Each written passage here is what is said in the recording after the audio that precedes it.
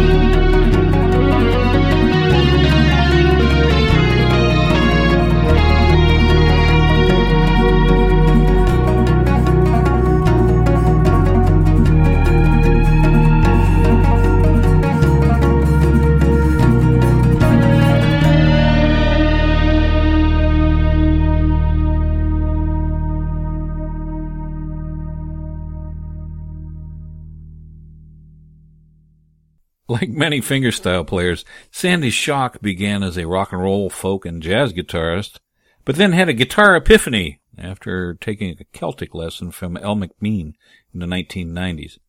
This new captivation was further reinforced with a week at the Swannanoa Gathering for Guitar Week in Asheville, North Carolina. Sandy's new CD, Newer Every Day, leans more heavily towards jazz than Celtic, however. He went back to Bix Beiderbecke's 1925 version of Davenport Blues, as well as a modern version by Ry Cooder, to get the inspiration for the right groove. Dropped Z to D and came up with this.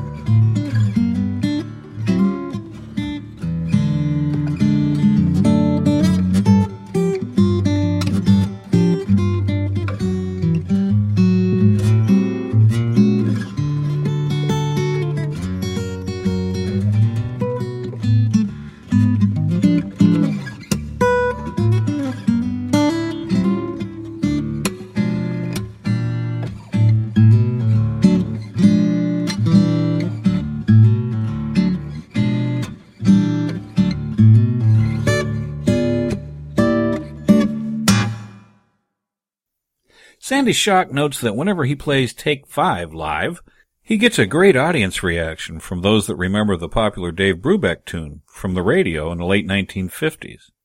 Covered once in the past by the great Chet Atkins on fingerstyle, Shock gives the tune a unique flavor by tuning in Dadgad. Let's hear it. Take 5.